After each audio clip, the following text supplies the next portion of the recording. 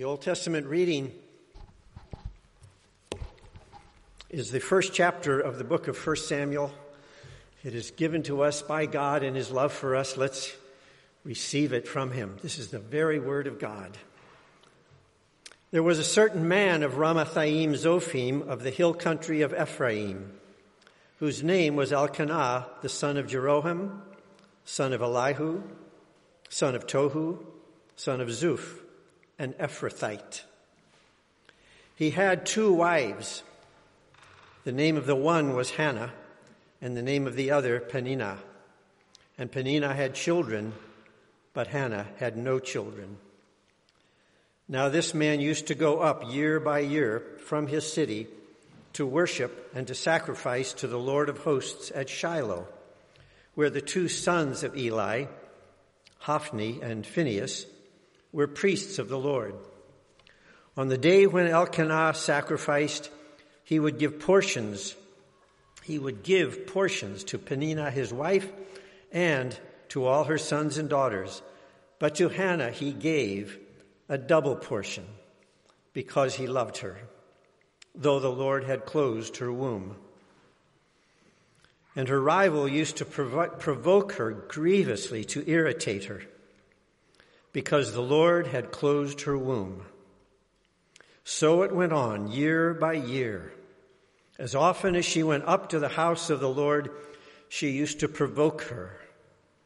Therefore Hannah wept and would not eat. And Elkanah, her husband, said to her, "Hannah, why do you weep? And why do you not eat? And why is your heart sad? Am I not more to you than 10 sons?" After they had eaten and drunk in Shiloh, Hannah rose. Now Eli the priest was sitting on the seat beside the doorpost of the temple of the Lord. She was deeply distressed and prayed to the Lord and wept bitterly. And she vowed a vow and said, "O Lord of hosts, if you will indeed look on the affliction of your servant and remember me and not forget your servant, but will give to your servant a son, then I will give him to the Lord all the days of his life, and no razor shall touch his head." As she continued praying before the Lord, Eli observed her mouth. Hannah was speaking in her heart. Only her lips moved, and her voice was not heard. Therefore Eli took her to be a drunken woman. And Eli said to her, "How long will you go on being drunk? Put your wine away from you."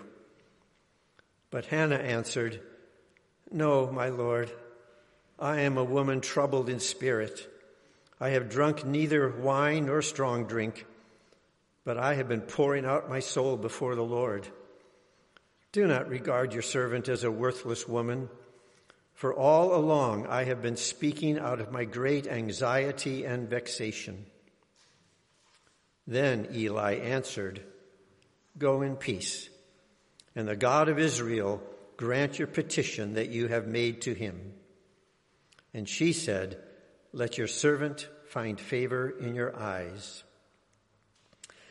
Then the woman went away and ate, and her face was no longer sad. They rose early in the morning and worshiped before the Lord. Then they went back to their house at Ramah. And Elkanah knew Hannah his wife, and the Lord remembered her. And in due time Hannah conceived and bore a son, and she called his name Samuel. For, she said, "I have asked for him from the Lord." The man Elkanah and all his house went up to offer to the Lord the yearly sacrifice and to pay his vow. But Hannah did not go up, for she said to her husband, "As soon as the child is weaned, I will bring him, so that he may appear in the presence of the Lord and dwell there forever." Elkanah, her husband, said to her, "Do what seems best to you. Wait until you have weaned him.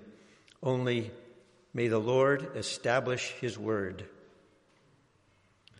So the woman remained and nursed her son until she weaned him. And when she had weaned him, she took him up with her, along with a 3-year-old bull, an ephah of flour, and a skin of wine. And she brought him to the house of the Lord at Shiloh, and the child was young. Then they slaughtered the bull, and they brought the child to Eli.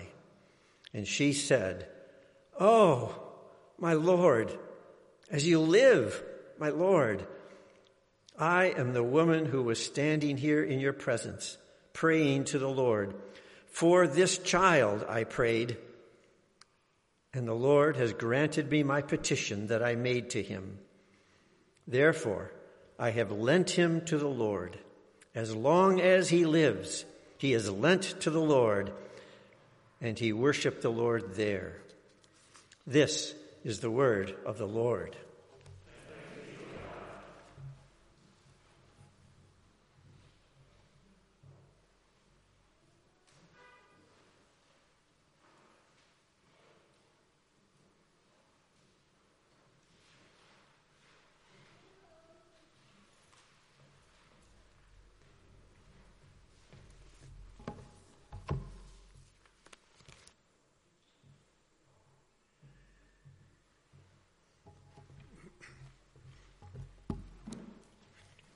And may I say to you that it is an honor and a privilege and a joy for me to get to preach the Word of God to you today.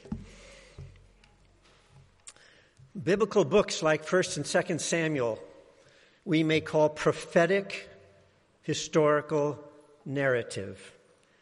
These books are intended not only to give account of history accurately, but to affect the reader's relationship with God. That's what it's about. These books are thoroughly theistic. In every story, look for what God is doing. In every story, look for what the story is telling you about God, who he is and what he's like and what he's doing, because that is their purpose. Today, let's do that with the first story in the book of 1 Samuel. It's the story that's in chapter 1 that we read. It is composed of 3 scenes. The first scene is verse 1 through the middle of verse 9. This tells 2 ongoing realities in which we all live. The first reality is told in verse 1 through the ancestry of Elkanah. Don't skip this verse. Everything has meaning in this kind of literature, these theistic writings. So why is Elkanah's ancestry told to us? It goes just 5 generations back. It appears very deliberate that it is put in here. And the 5th ancestor, Zuph, is the only one about whom anything is told other than his name. The one fact that is told about him, therefore, must be the reason why this ancestry is being told to us here. The one thing that is told about Zuph is that he was an Ephrati. If you're reading the Revised Standard Version or the New International Version, that word Ephrati is translated Ephraimite. But if you're reading the King James Version or the English Standard Version, which is what we were reading from, it is translated Ephrathite.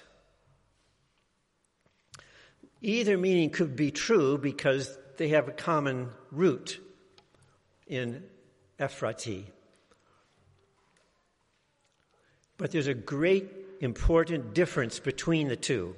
If it means Ephraimite, it means that Zuph was perhaps genealogically from the tribe of Ephraim.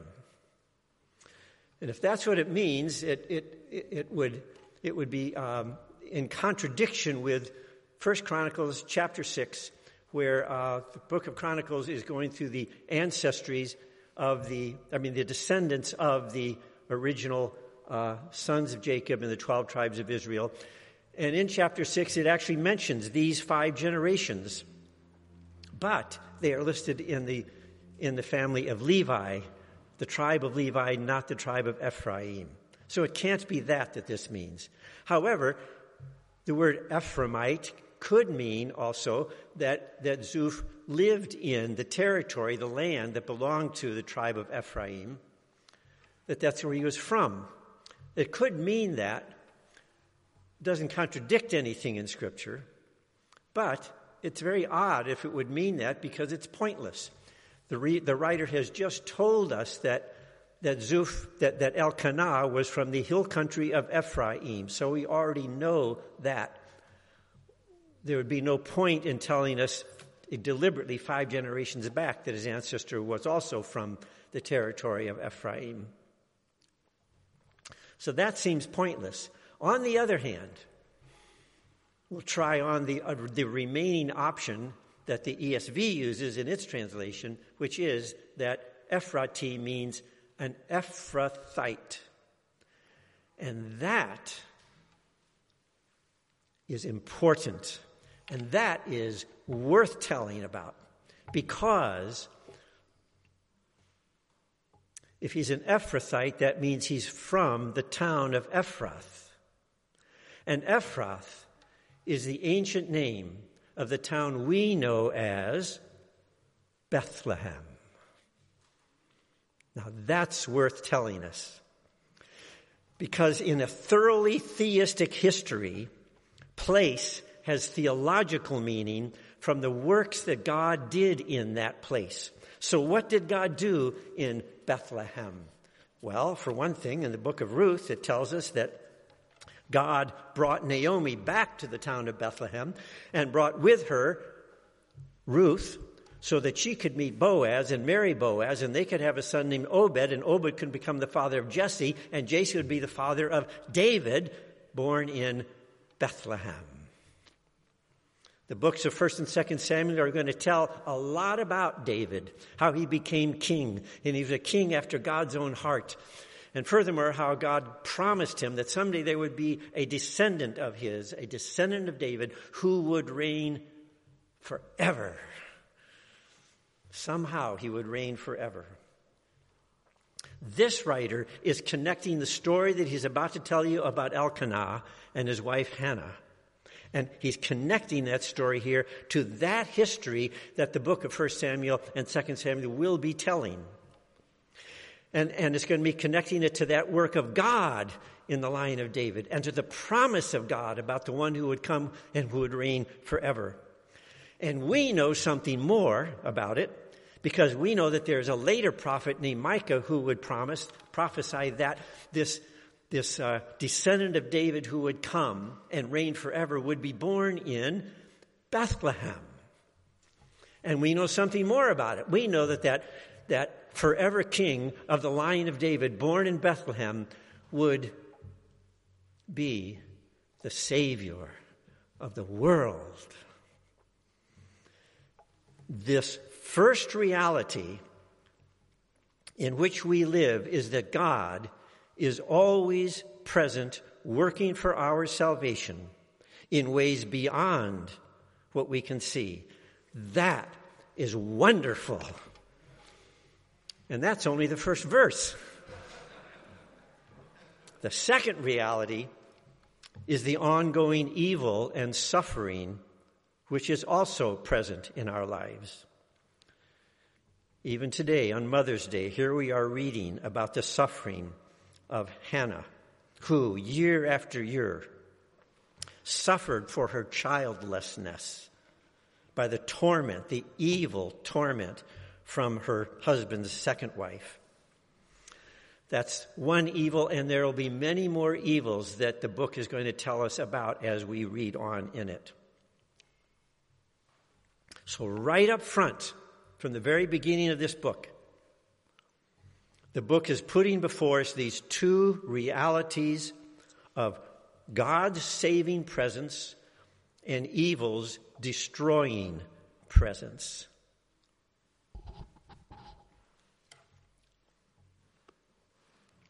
Both are real, Hannah lived in both, and so do we. The two realities together mean that always, this great God is working his salvation purposes in ways that are bigger and better than what we can see in our second reality, painful, evil-afflicted lives. In my own family, these two realities are very current. Our son David and daughter-in-law Monica, they're wonderful parents, and they're trying hard to care for their son Billy, their daughter Francie, and their son Warren. They also have another son who's away at Covenant College. But they're trying to care for these three who are at home and who are all going through very hard cases of chickenpox. Plus, Billy had his 13th birthday last Sunday while quarantined, unable to celebrate with friends. And furthermore, Warren is right now, this very day, in St. Louis Children's Hospital and has been for the last 8 days because he has leukemia, which makes his chickenpox very dangerous.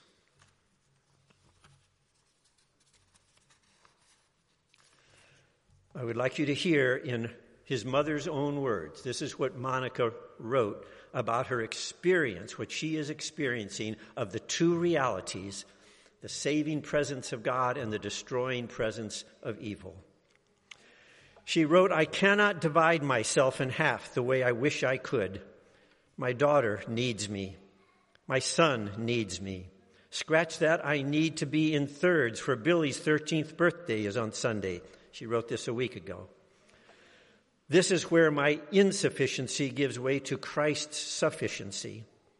Warren understands that this illness, meaning the chickenpox, will be tough on him. He has observed his siblings suffer through it, and it's awful. There are risks for him because of the leukemia, including pneumonia and encephalitis.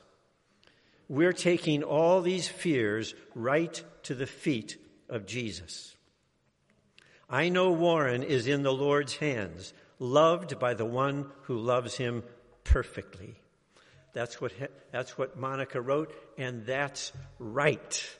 That's how we live in the two realities of God's saving presence and evil's destroying presence. How exactly do we do that then? Well, that question takes us into the second scene of this passage. This scene is from the middle of verse 9 through verse 19. It tells how Hannah prayed in these two realities. First, in her prayer, especially in verse 11, she asks God for three longings that are on her heart. And these longings flow directly from the suffering that she has been experiencing.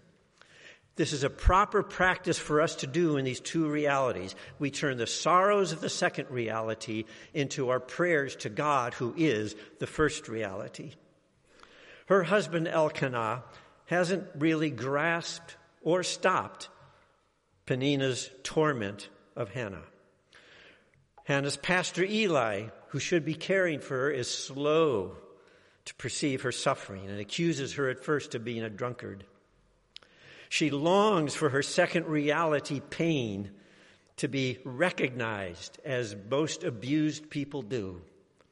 And so she asks her first reality God this petition: "Look, Lord, look on my affliction." Her second reality, suffering, also has gone on and on as if she's been forgotten. And so her first reality prayer is, "Lord, remember me." And there was her sorrow over being childless, and her prayer is, "Lord, give me a son." She makes these three petitions. She turns her second reality, suffering, into first reality, praying. We can do that too. But she also goes on to make 3 vows to God, and these too are important for us. These vows flow from her practices of worship that we read about in the first scene. And this too is proper for us to do. Turn first reality worship to God into first reality actions in how we live. First, they worship God. We saw in the first scene, one of the worship practices was to give. It was repeated. This word motif was repeated in that first scene. How they offered to God and how they gave portions to the family. The word forgive there was natan. Now Hannah vows with that same word, I will give, I will natan him to the Lord. And a second word motif about the practice of worship was that they worship year by year. The word there is yom by yom, which can mean year or day. Now, Hannah's vow is to give her son to serve the Lord all the days, and her word is yom, all the days of her life. She's learned that from her practice of worship. And thirdly, in scene 1, they always went to worship by going up to worship. They went up to worship. And that wasn't just a geographical statement, it was a theological statement because they thought of worship as ascending toward God. The Hebrew word was Allah. Where is that in her vow? Well, as a matter of fact, it's in her statement that no razor shall touch his head, because the verb there is Allah, to go up. No razor shall go up his head. What in the world does that mean? Well, Samuel was the last of the judges. So what's happening here is in the time of the judges. One of the earlier judges was named Samson. In Judges 13, verse 5, an angel told Samson's mother to consecrate Samson to the Lord, and as a sign of that consecration, to apply a sign, an ancient sign given in the Mosaic law back in Numbers chapter 6, verse 5, which said, for a person who is consecrating himself to the Lord, no razor shall go up his head. And the verb is Allah. Very same verb. That ancient practice appears to recognize that there are, in fact, evils, the second reality, which can divert or overwhelm us from our devotion to the Lord, who is our first reality. So not cutting one's hair was to be a liturgy reinforcing our devotion to God, and that's important to do. And you can see why it's important. You've probably noticed that there are some people who, when they suffer the second reality, sorrows, those sorrows move them away from God in bitterness. And yet there are other people who may suffer the same second reality pains and troubles and sorrows, but those things draw them closer to God in deeper faith. Consider these 2 ways of praying. One prayer might be, God, I'm frightened. If you will heal my cancer or whatever the sorrow is, I will obey you and serve you all my life. There's a second way to pray. Now my heart is troubled. Father, if you are willing, remove this cup from me. Nevertheless, not my will, but yours be done. That, of course, is the prayer that Jesus prayed before he entered into his suffering of evils that were being afflicted upon him. The first prayer that I just read attempts to bargain with God. The second prayer desires God's will. Now here's the question. Which of these is Hannah's prayer in verse 11 like? And the answer to that we will find in the third scene of the passage, which is verses 20 through 28. This scene will show how Hannah's acts to carry out what she vowed in her prayer is because she has found God to be her highest good. Her first act to carry out her vow is in verse 20. It is her act to name her son. She names him Samuel. Samuel could mean name of God, or it could mean God hears. But the important thing is that the reason that Hannah states for the name that she gives to her son is this: I have asked for him from the Lord. That means Hannah sees that she asked and God gave. Hannah knows that God did not give because of a deal that Hannah had made with him.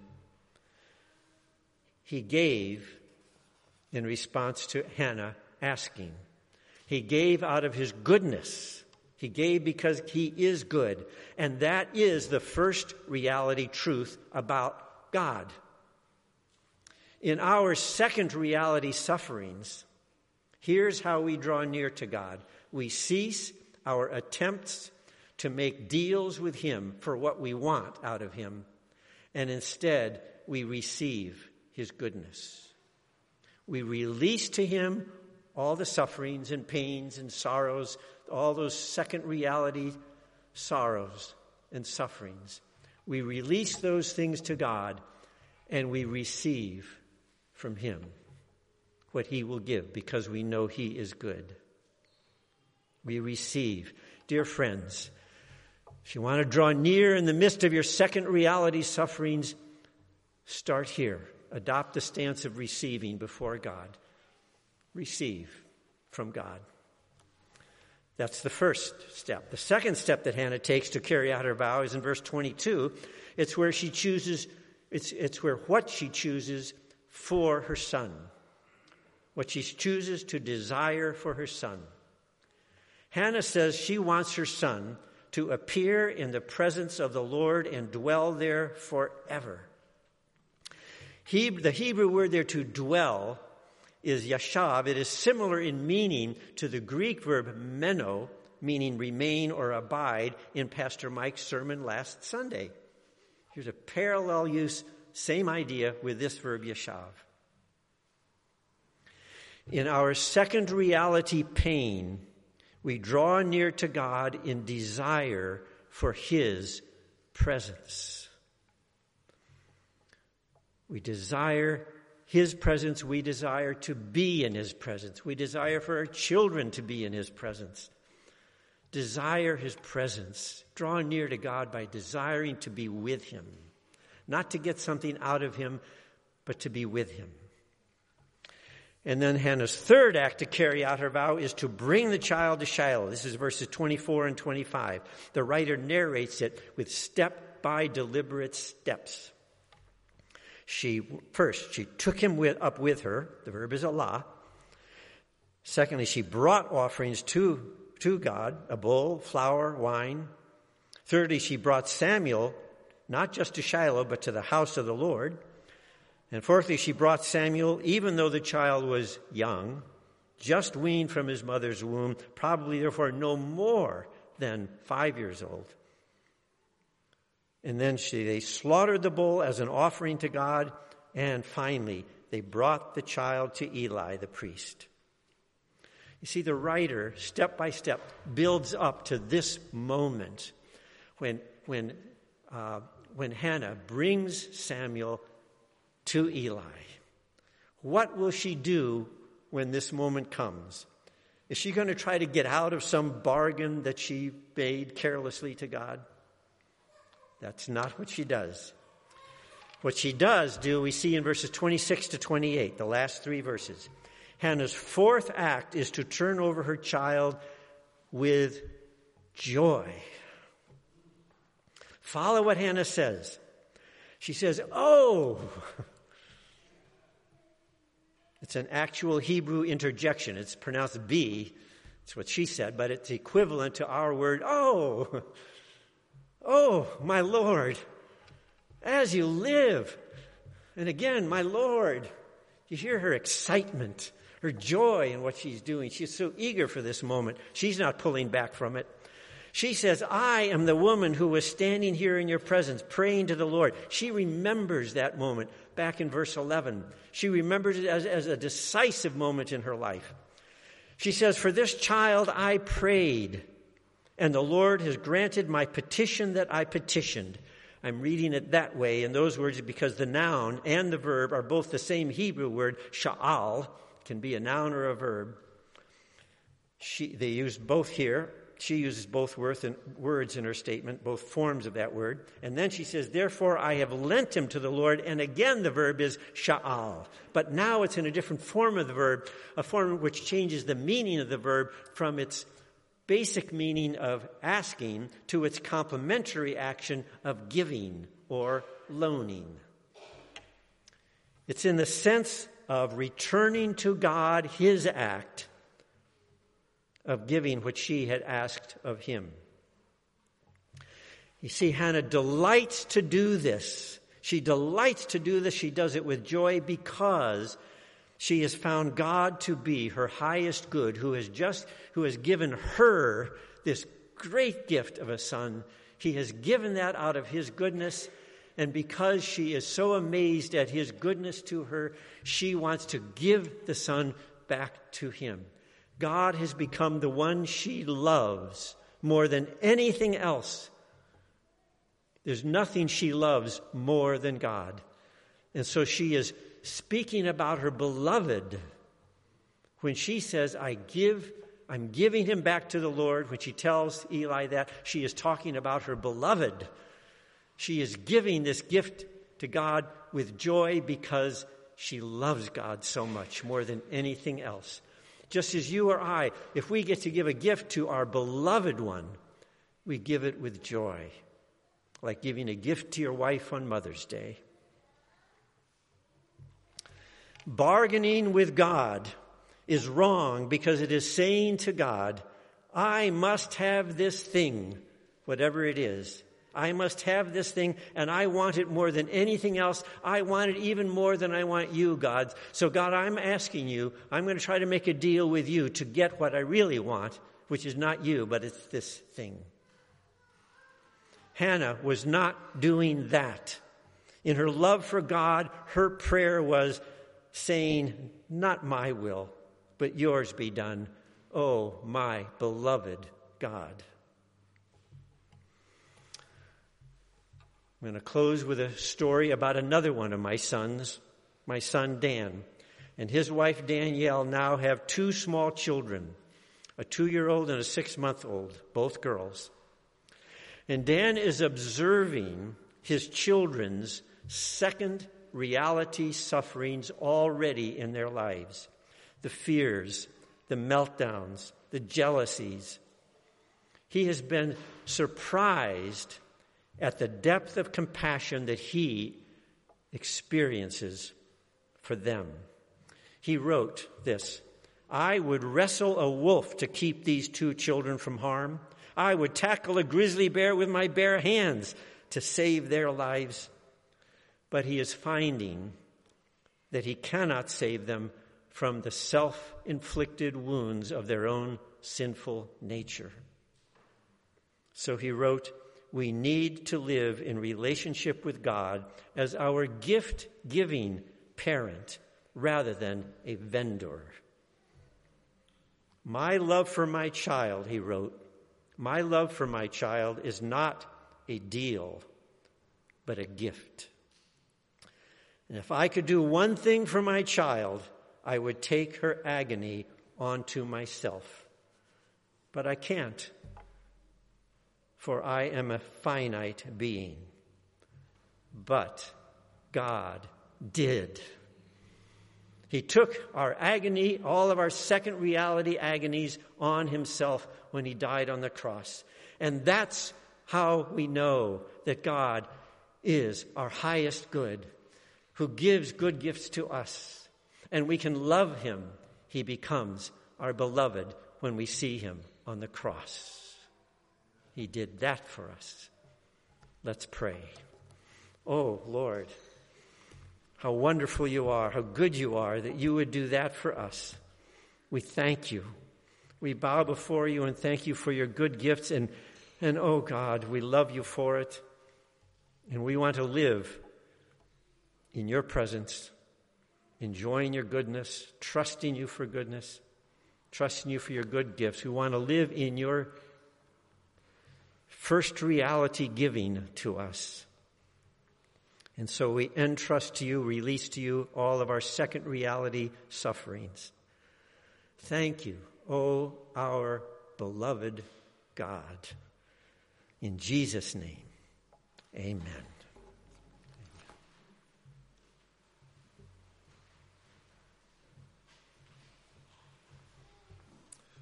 Amen. Thank you, George.